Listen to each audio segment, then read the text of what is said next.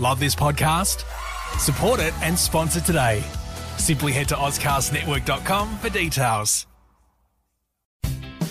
Get great fall savings on all your home care and entertaining needs during the Fall Home Care event at Safeway. Head into Safeway and get deals on products like Clorox Disinfecting Wipes, Swiffer Wet Mopping Cloths, Lysol All-Purpose Cleaner, Swiffer Wet Jet Mopping Pads, Mr. Clean Multi-Surface Cleaner, or Lysol Power Toilet Bowl Cleaner. Visit Safeway.com or head into your local store for more details. Offers expire October 31st. Restrictions apply. Promotions may vary. I see what he means. Context sensitive. Clever. Clever indeed. Welcome to Context Sensitive. This is the gaming podcast that is playing on The Curb, the website that's all about culture, unity, reviews, and banter. This particular podcast is proudly part of the Ozcast network, where you can hear other great shows like the Apple Slice podcast and Jaeger Day podcast. It is also recorded on the lands of the Whadjuk people of Perth region, and I pay respects to their elders, both past, present, and emerging. So, what is Context Sensitive? Well, Context Sensitive is about video games. It's basically it's the show that comes once a month, and I talk about a video game of my choice. It can be a new game, an old game, who knows? And ideally, I'm going to look at the themes and the gameplay of that particular game and what goes on in that particular game. So, what I'm going to start off with talking about is God of War. Now, God of War is a huge series, so there's a lot of games in this series. There's 6 games that came out, on the PSP and the PlayStation 3. And then there was a mobile game as well, and I think there's been a comic too. Anyhow, there's been a lot of God of War games. But easily the best God of War game is the one that's come out in 2018. It's a fantastic game, a really, really great game. Arguably one of the greatest games ever made. And in my opinion, it's probably one of the greatest games ever made. And hopefully my discussion about this particular game will show that this is one of the best games ever made. And it has a lot to talk about. And I won't cover all of the things that I think that the game does touch on. But certainly in the show notes there are some links to articles that do touch on themes within the game that I think are worth exploring. Now, if you haven't played God of War 2018, I highly recommend you do that before you listen to this episode, as I will be going into spoiler territory with this show. If not, if you don't care, then hopefully you enjoy this particular discussion. Oh, there do I see my mother. Oh, there do I see my father. Oh, there do they call to me. Oh, there do they call to me. Oh, there do they call to me. That bow is a little big for you, isn't it? My mother made it for me. Said I'd grow into it.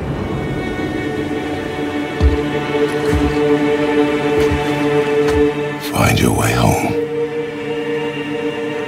You are free. We're taking our ashes to the highest peak in the realms. Ashes? It was our last wish. Where must we go? To a realm beyond your own. Up until the 2018 God of War, the character of Kratos laid claim to being the greatest anti-hero video game character of all time. He was an angry, brutal man, scorned by having been tricked into accidentally killing his wife and daughter. Setting a vendetta against the gods, Kratos, over the span of 6 games, laid waste to the Greek pantheon of gods, as well as a bunch of titans and countless people who were simply in the way of Kratos' wrath. This is not a devil-may-care attitude. Instead, it's a self-destructively reckless agenda that brings down the world as he knows it. There's a lot going on in the series, with the most devastating aspect of Kratos being that he's covered in the ashes of his wife and daughter, and carries a distinct facial tattoo that exists to remind him of his long-lost brother. Family is key to Kratos. Even though fate has dictated that he will destroy the only remaining family he has, Zeus, the father he didn't know he had. As Kratos lays waste to the living on his anger-fueled journey of revenge, slamming Viscera into the remnants of the earth with the chains of Olympus that bind him to his destiny, he also forsakes the memory of his wife and beds many, many women. Keep in mind, or don't, as the thought alone is being exceptionally disturbing, that while he beds these many women, including the goddess Aphrodite, he is still covered in the ashes of his wife and daughter. Yeah, extremely disturbing. On top of this, Kratos leads a charge with gender equality. Meaning, well, he'll gladly slaughter men and women equally. Nobody is free from the wrath of his various tools of destruction. The violence is suitably brutal, with everything from heads slowly being torn off thanks to button-mashing quick-time events, or victim perspective murders, with the fist of Kratos wailing on an ever-bloody Poseidon, who holds up his hand in an attempt to defend himself.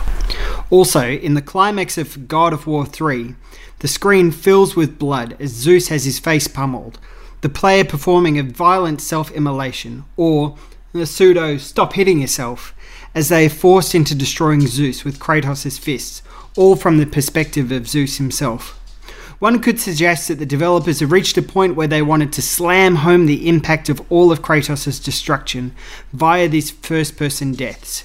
But instead it feels like they were just trying to come up with a new creative way of killing characters. The level of claret spilled throughout the series has been one of absurdity, what with there being an achievement for having covered Kratos in 500 buckets of blood. However much a bucket of blood is, it's a lot. There's a giddy, voyeuristic, gratuitous nature to the way the violence is presented in the God of War series. It wants you to control Kratos in the most gloriously horrendous fashion. It takes glee in the wannabe damn the man narrative of Kratos tearing down the world around him for being a wronged individual. Even though, over the course of 6 games, we never question Kratos' actions, becoming complicit in his war crimes. And by the damn the man, tearing down the damn the man thing, I mean that there is this feeling that the game developers want Kratos to be a anti-establishment kind of villain, or anti-hero rather. And I don't know if that rings true in those 6 games. Anyway, we are complicit in his war crimes. There is a lot of violence, there is a lot of death that occurs, and we are, of course, the person that is driving Kratos along. So much so that when Kratos takes the conquered god Poseidon's princess, a topless, buxom woman, chained to a bed in service of a god who will never return, the notion that she is no different than a dog waiting for their owner to come back from a day at work. And, well, Kratos uses her as a tool to prop a door open, of which the weight of it is too much for her body to keep open, in turn crushing her in horrible fashion. Lord Kratos, no! Please! Please, leave me be! I beg of you! Show mercy! Hold your tongue! With her blood spilled all over the floor and her legs sticking out of the crankshaft, Kratos is able to move on with his journey. The nameless princess's death is inconsequential. Just like all the characters that he lays waste to, they are mere hurdles on the path to whatever kind of absolution Kratos thinks he's going to attain. This woman as a tool to solve a puzzle trope reaches an absurd height with Hera, a drunk god who has little impact on Kratos' journey other than to be killed unceremoniously and to have her body used as a weight to open and operate doors. Then, of course, there's another exceptionally gruesome and over-the-top beating off a woman in the character in the last of the PlayStation 3 entries in the series, God of War Ascension. Unlike other fights in the series, this one is the most heinous of them all, as Kratos does not kill his victim after brutally smashing her face in. On top of this, there was an achievement that has since been patched out that popped when the deed was done, titled Bros Before Hoes. The aspect of trophies is one worth exploring for a brief moment. There's a whole field of trophy hunters out there who find the fastest and easiest way possible to attain trophies. One of the trophies in the game is to max out all the skills in the game. And an easy way of doing this is by repeatedly bedding Aphrodite for easy experience points. Rinse and repeat and you've achieved the maximum stats easily. Just like Hera and the unnamed princess, Aphrodite becomes a tool to make Kratos, and in turn the players, path to success easier. All of this carnage, all of this brutality, all this misogynistic single-track focus violence and sexual violence exists in a world of video games that have been coloured by carnage, brutality and misogyny. The eccentric violence of the Call of Duty series is easily regarded as being the pinnacle of toxic masculinity in games. And what with the ever-combative cousin series Battlefield causing controversy with its latest entry, Battlefield 5, out later this year, featuring a playable disabled women character, and the cacophony of online vitriol directed at the video game where you die, respawn and die again, and its lack of fidelity to the very real World War II, well, it's clear the misogyny knows no bounds. And, one of the game developers for Battlefield 5 said something along the lines of, if you get upset about something as simple as a woman in a war game, maybe video games aren't for you. It's easy to write up a list of misogynistic violent acts in video games, but I'll circle out another major game which rewarded the player for tying up a nameless, helpless woman, throwing her on the train tracks and waiting for a train to come run over her, equating this act as dastardly. Yeah, that's Red Dead Redemption, which is a great game. It's a technically brilliant game with a great story and great acting and all that kind of stuff. But just like the God of War series, it's peppered with this really, really toxic masculinity, this gleeful violence against women that is supposed to be applauded and rewarded. Yeah, I know that with Rockstar Games that they tend to market these kinds of achievements as, a way of staying in the headlines, regardless of whether it's positive or negative. Look at the hot coffee debacle after all. And as a way for them to court the hardcore gamers, self-described term that they tend to go by.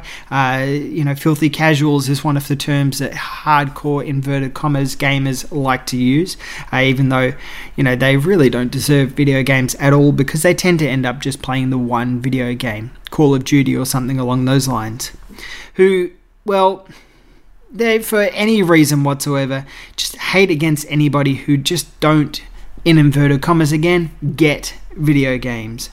But it's proof there's being an unnecessary action in video games that simply exists to fuel toxic masculinity. As a side note, would the Grand Theft Auto series lose any element of quality if they remove the sex workers from the game?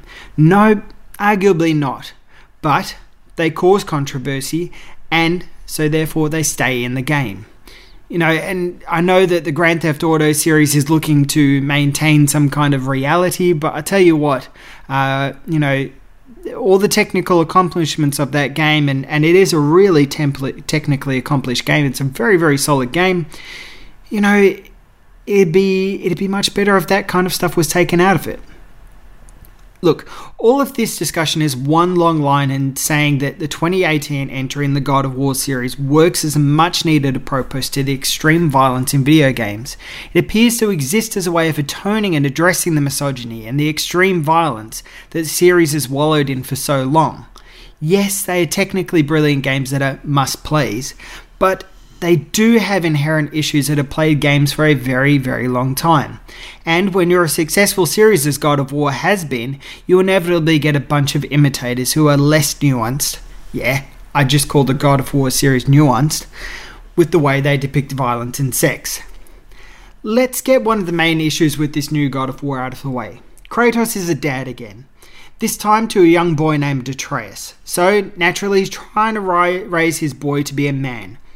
We'll get to that in a moment. What's notable is how in the previous God of War games, Kratos had a wife and a daughter who he accidentally killed. While his thirst to seek revenge for being tricked into killing his family feels apt, it is also worthwhile noting that the Kratos of old has a distinct ring of the I have a daughter type of man. You know the sort, the ones who think they understand feminism or women's rights just because they have a daughter. Or the ones who would veto any potential partner that their daughter may bring home.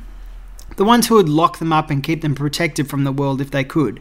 A little like how Pandora is treated in the original series, really. Kratos, in the first 6 games, is the ultimate dude bro. He's full of anger, never listening to reason, never understanding the consequence of his actions.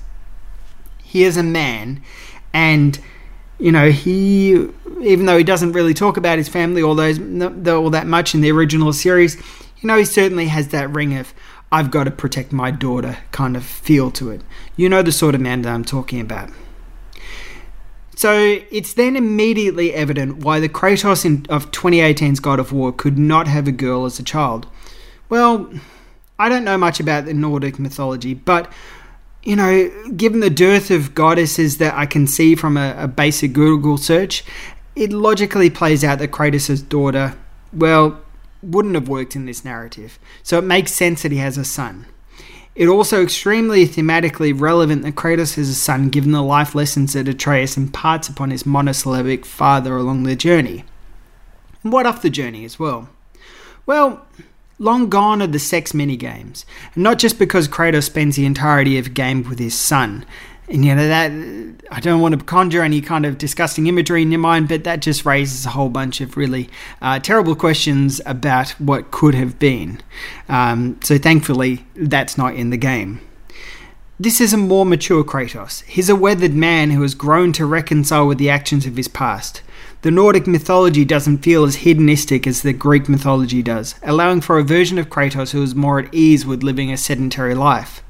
The years of pain and torture that occurred at his hand have taken a toll on Kratos, with him leaving his wife and son at home to go to hunt for food for them. He's a man who has worked to be able to afford a life without extended trauma. She's ready.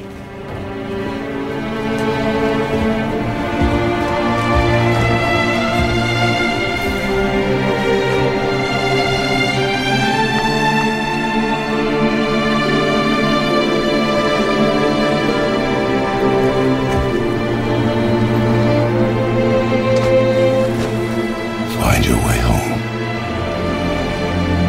You are free.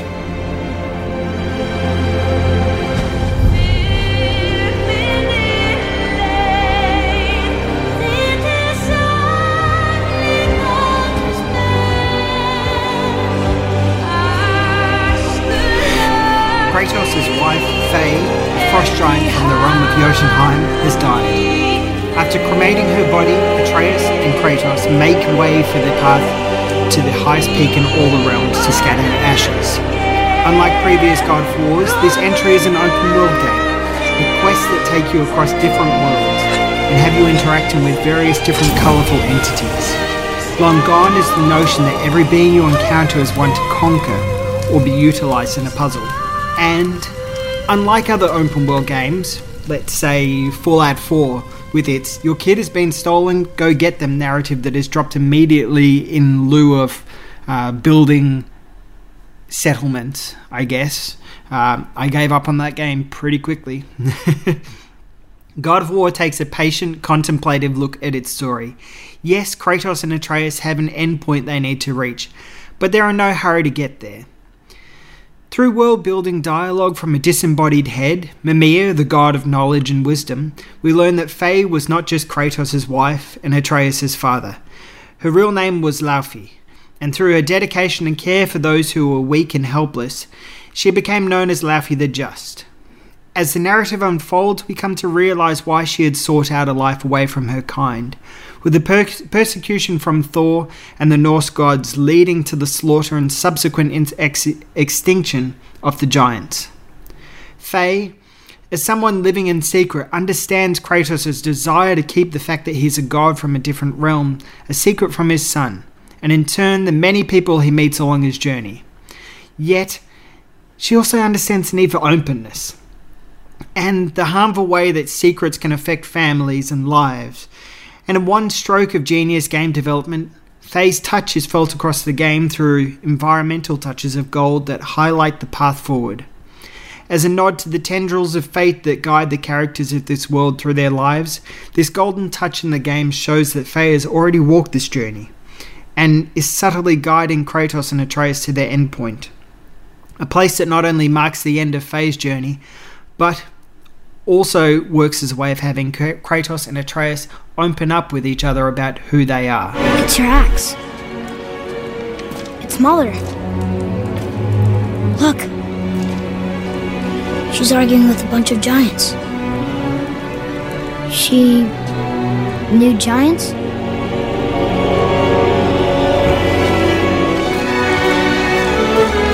That's us. The first time we met the world serpent. But how? And our fight with Baldur. But that just happened. Wait, They knew everything that was going to happen. The dragon in the mountain, the stone mason, all these drawings. This is our story. No. This is your story. But what does it all mean? That I was not the only parent with secrets.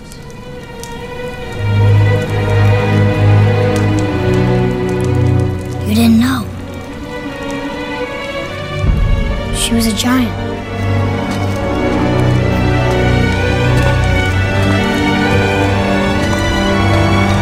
I'm a giant. While it would be wonderful to see a narrative game told from Faye's perspective, we still get to see a fully fleshed out character from the discussions that Atreus has with his father about what Faye had taught him as he grew up. Not only did Faye educate Atreus about the world he lived in, but she taught him languages and their meanings. She taught him the value of understanding the past and understanding your place in the world. In turn, through Faye's death, Atreus is brought closer to his father. And while Kratos' temper is simmered down, the fire that once raged with a fury that felt like it would never cease still exists within him. An early moment of tenderness between father and son helps introduce him to one of the best characters of the game, Freya, once the wife of Odin and the mother of the chief protagonist, Balder. As Kratos is teaching Atreus to hunt, they manage to injure a boar. The boar flees in severe pain, with Freya coming to its rescue.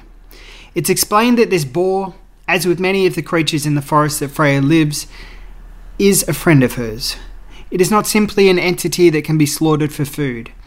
This is the beginning of Kratos and in turn Atreus coming to understand that they can live in harmony with the world around them. Violence and chaos is not always the only way forward. Again, unlike previous God of War games, Freya is a fully fleshed out character with her own agenda. That agenda is to ensure that her son, Balder, is not harmed. A prophecy dictates that Balder will die an unnecessary death, one that will bring around Ragnarok, the end of times. Freya's knowledge of this inevitable future has her putting a spell on Balder to ensure he remains safe from harm, another hidden secret that a character keeps from their child that may end up hurting them. So, if there's one thing to take away from God of War, it's that keeping secrets from your kids is a bad move. It's especially bad for Atreus when he finally finds out the heritage of his father.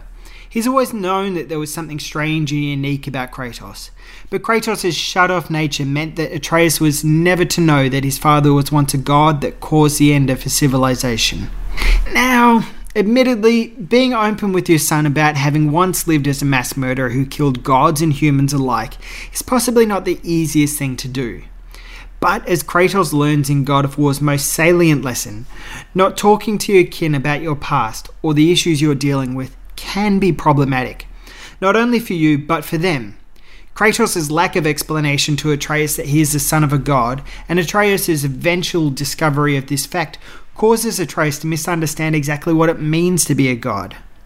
Upon finding out that he has the blood of a god running through his veins, Atreus turns aggressive, feeling like he's an all-conquering being that can never be toppled. He's yet to understand the power he has, failing to comprehend what it means to be a god or even a man. He becomes a reckless, careless, and most importantly, he lacks empathy in these moments. These are things that are not the Atreus that we've seen him to be. The shadow of the Kratos of the past lingers in Atreus, and it's here that we see that come forward in a devastating way. Thor! Blame me! Me! For what you did to Magni. My own father called me a coward. Looks like he did more than that. Move it, or we'll pick up where he left off. I'll kill you.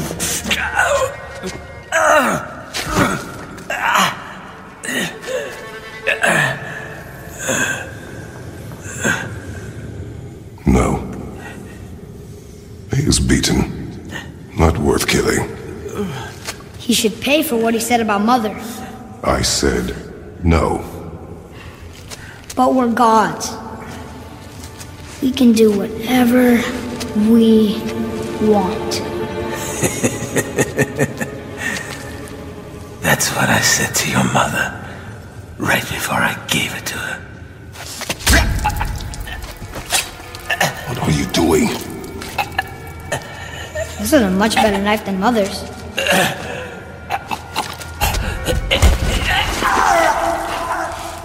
You killed against my wishes. You lost control. Haven't you been teaching me to kill? I've been teaching you to survive. We are gods, boy. And that makes us a target. From now until the end of days, you are marked. So I teach you to kill, yes, but in defense of yourself. Never as an indulgence. Nobody cared about him anyways. What's the difference? There are consequences to killing a god! Why? How do you know? How do you know? Watch your tone, boy. Whatever. Fortunately, Atreus gradually learns the responsibility of what it means to be someone with power. In the realm of God of War, this means being a god. But it's easy to see that the line the developers are drawing between both Atreus and Kratos and the role of men in society. The patriarchy is a thing which has its firm grips on society. White men have long suppressed those who are different from them, subjugating them to their whims and mercy. Where the previous God of War games have celebrated Kratos as an anti-hero, a man to admire for enacting his revenge, as so many films that hold up the single man on a mission revenge plot as a laudable one seem to do. I'm thinking of something like Taken, for example. This entry has Kratos being a noble character, a father who is there for his son, who is simply living his life and becoming more engaged with the world around him. While Kratos is initially reluctant to foster a relationship with his environment, he is coaxed out of his shell by Atreus to avoid simply getting the job done and scattering his wife's ashes. Ever the child, Atreus continually asks questions about the world they live in, about Kratos' history, about his mother, and about the different foes they encounter on their paths. In one powerful moment, Atreus uses his knowledge of different languages to teach Kratos about one of the shrines that they encounter. Atreus is gentle. He's patient. He guides Kratos through the necessary movements to open up the shrine, telling Kratos the words that he needs to say and the movements he needs to make. One of the main character relationships you will engage with in the game is that of brother and duo Sindri and Brok. The two siblings have their differences, having decided it'd be best that they work separately as blacksmiths, and in turn they haven't seen each other in an age. Yet, they do care about each other, and with each brother asking about the other whenever Kratos visits them to fine-tune his trusty axe. By the end of the game, the two brothers have reunited, overcoming their differences. And it's obvious that through their discussion and talking about their differences, they are better off for it, even if they do still have a few quibbles. Yep, this is a game that encourages discussion. It encourages openness. It encourages exploring your emotions with others, mainly with family members. It's a genuine surprise for a game like this, to deal with things like that. It suggests that the world would be a better place if we could all just be more vocal about how we're feeling. It's a big concept for a video game about gods and monsters, but it's one that's executed wonderfully thanks to the colourful characters and superb dialogue. But this is a God of War game, so there is also the endless gore and violence that carries our heroes on their journey's end. While the pace is slow, patient and respectful, all told through the unbroken one-take camera shot, the violence is glorious and surprisingly noxious. Due to the respect and care given to the world and the attention that is given to foster a relationship between Kratos and Atreus, their actions of violence carry a greater weight. No longer are the excessive, viscerous, spewing scenes of gore present. There are no first-person deaths here, nor are there any brutal acts of violence against women. In place are mythical creatures being slaughtered en masse. In turn, these creatures have thorough backstories that colour the reason why they act the way they do. Take the war between the Dark Elves and the Light Elves, who make up one of the realms that the two heroes visit. This to-and-fro war has been carrying on for an eon, seemingly never ending. You fight against these enemies, getting a greater understanding of why they are the way they are, making them sympathetic foes rather than simple fodder to conquer. God of War really takes care to ensure that the enemies simply aren't just, enemies. Take the Valkyries, for example. Corrupted by a curse that keeps them in their physical form, driving them mad, these Valkyries have been taken away from their purpose of guiding the fallen warriors to Valhalla. By relinquishing them of their physical form, the Valkyries are freed, able to return to their realm. These fights are brutal, intense, frustrating, chaotic, all aspects that you would imagine a corrupted, brilliant entity to be. When they have had their physical form removed, the Valkyries thank Kratos and Atreus for removing this curse from them. You have freed me from my corrupted form. You have my eternal gratitude. But my sisters remain trapped as I was. Take my helm. Find them. Free them. The fate of the Valkyries rests on your shoulders. The world is littered with stories like this, all working towards challenging the foundation that the God of War series has been founded on. The game's director, Cory Barlog, spoke with Polygon about having the ability to say something new with this entry, to address the world that God of War came from, namely that of Kratos being brought up in, and this is Cory's words here, the most fearsome military training program in the history of mankind, from the age of 8. While this isn't explicit in the first 6 games, it's easy to see that the hyper-militarized world of Spartan soldiers carries through in the actions of Kratos in those games. He's become a tool for destruction, with all the humanity that he had having been stripped away. That's part of the reason why his wife and daughter were killed. This new Kratos still has the skeleton of the Spartan soldier, yet he has grown and encompassed a new, more humanistic version of himself. The screams of pain that he has caused in the past lingers in his mind, but he is learning how to deal with this in a more reasoned manner. Thanks to the guidance that Faye gave Atreus, Kratos' son is able to help him through the pain and learn how to balance his life. As Barlog says, there's very little humanity that he had left after the previous God of War games, but I do not believe that anyone is so far gone that they don't have some way to pull them back from the brink. And that's partly what God of War feels like it's aiming to do. Not only is it intending to right the torturous past of Kratos, but it's also trying to steady the toxic ship that video games have swayed through culture, creating a wealth of angry, aggressive boys who, with the echoes of Call of Duty and Fortnite, and all the abuse that comes with those games, are moving into adulthood. God of War demands the need to move past toxic masculinity and horrific violence, doing so by enacting violence and death. In one aspect, it perpetuates the narrative of violence and death, carrying the flame forward, but it does so by commenting on the inevitability of violence and fate. If we are destined to end up at a peak at the top of the world, staring over the field of the enemies we have conquered, then what remains of us? Especially if our actions will in turn bring around the end of the world. In Kratos' terms, this will be the second time he's done that, making him a 2-time world killer. So really, the only way for the end of the world to not be brought on is simply to not play God of War. But you should, as this is quite simply one of the finest games ever made. It's a mammoth technical achievement, and a profoundly moving game as well. It speaks about growing up with openness and embracing who you are as a person, and in turn rejecting the negative, harmful aspects of the past. It is a game that works to right the wrongs of the past. These may be the same developers as the previous games, but they have matured over the 5-year span that it took to make this one. Long gone are the suggestions of violence against women, replaced by women who have agency and play a major, positive role in the narrative. This is a game that shows that actions have consequences, and those consequences carry on through a lifetime. In today's society, the concept of heritage and legacy has been explored and addressed in both positive and negative fashions. In Australia, the history of the first Australians in the invasion by Captain Cook and his entourage is continually in the public mindset.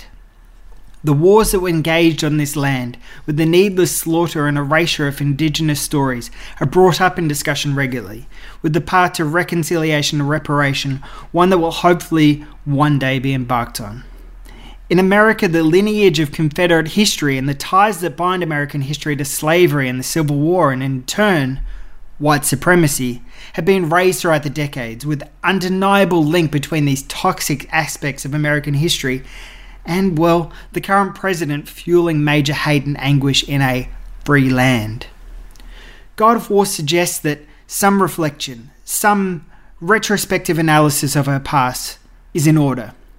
Whether that's a past that occurred hundreds of years ago or whether it's a past that's occurring right now. This is a game that suggests that we are not lost as a society and that through care and attention and guidance, we can be better than who we were. It is a game that suggests that maybe, just maybe, the world of video games can move past the toxic masculinity that runs deep within it. One can hope. There's a lot more to explore within the realm of God of War. And there's a lot of themes that it raises.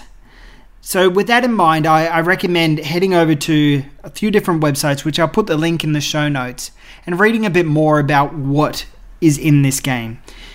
Because I think this is a really, really profoundly great game. It is easily one of the finest games ever created.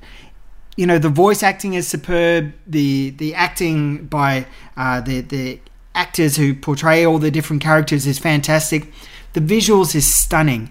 This one-take mentality or aesthetic that they've put into the game sounds like a gimmick, but it really helps immerse you into the world in a way that I have struggled to be immersed in games since. And, I'm currently playing through Spider-Man, which is a solid game. But as soon as I loaded it up, I was a bit like, why are you cutting away? Let's keep this in one take. And I know that's not possible. I know that's not an easy thing to do. But for me, it feels like there was a pre-God of War and a post-God of War version of me playing video games. Like I'm seeing video games through a whole new light after playing this game. Which sounds like a lot. And it is a lot. Because, this game deals with a lot. It deals with a lot of interesting themes and things like that. But it does it in such an impressive manner. I'm awestruck by how brilliant this game is and how wonderful it looks.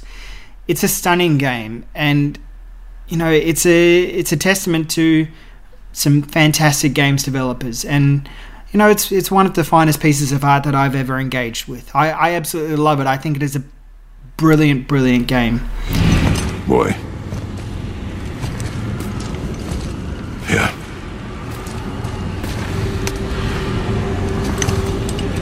On the day you were born, I made 2 knives, mixing metals from my home and from this land. One for myself, and when you were ready, one for you. Today is that day.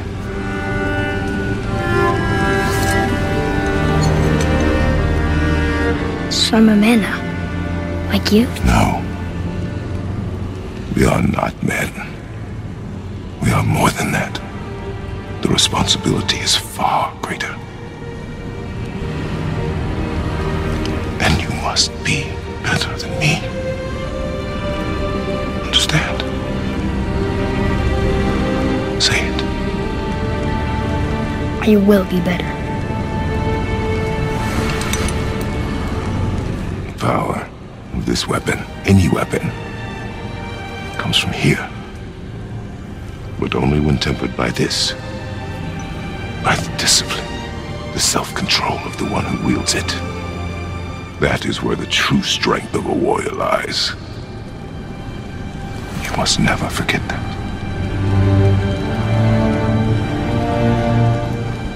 Good then. Come. So that was my discussion on God of War. I hope you enjoyed it, and I hope you enjoyed this first episode of Context Sensitive. It's been a show which I've been thinking about for a while. I used to write game reviews for Another Dungeon, and I thoroughly enjoyed doing that. And there was a great podcast that we had going on there as well. And that's been gone for a while now, but I really enjoyed that kind of discussion. And I hope that you enjoy this discussion. I know it's just me banging on about video games, but I have played a fair few video games. I've talked to a fair few video game developers and things like that, and I hope that my experience is worthwhile and interesting. And, you know, I hope that you enjoy what I have to say about video games. Now, I haven't decided what I'll be covering on the next month's episode. Possibly will be Spider-Man, but it might likely be Shadow of the Tomb Raider if I get that finished in time, because I think there's a lot to talk about with this wrap-up of a fantastic trilogy there. If not, it might also be Guacamelee 2, which is a superb game, almost equaling the brilliance of the first game. But I'll tell you what, if you have any suggestions of video games that you want to hear me talk about, hit me up on social media, TheCurbAU on both Facebook and on Twitter, or you can send me an email, thecurbau@gmail.com. Or you can head over to our website, thecurb.com.au, or maybe you want to find a way of supporting this show a little bit more, you can head over to patreon.com/thecurbau. All different ways of getting in touch with me, all around on the internet and stuff like that. Yeah, get in touch. Let me know what game you want to hear me talk about, and let me know whether you enjoyed the show or not. These particular shows will be written up as well, so there will be a text version of this particular podcast for you to read if you want to head back and read all about what I've said in this particular show, which you can find on the website as well. There will be a link in the show notes.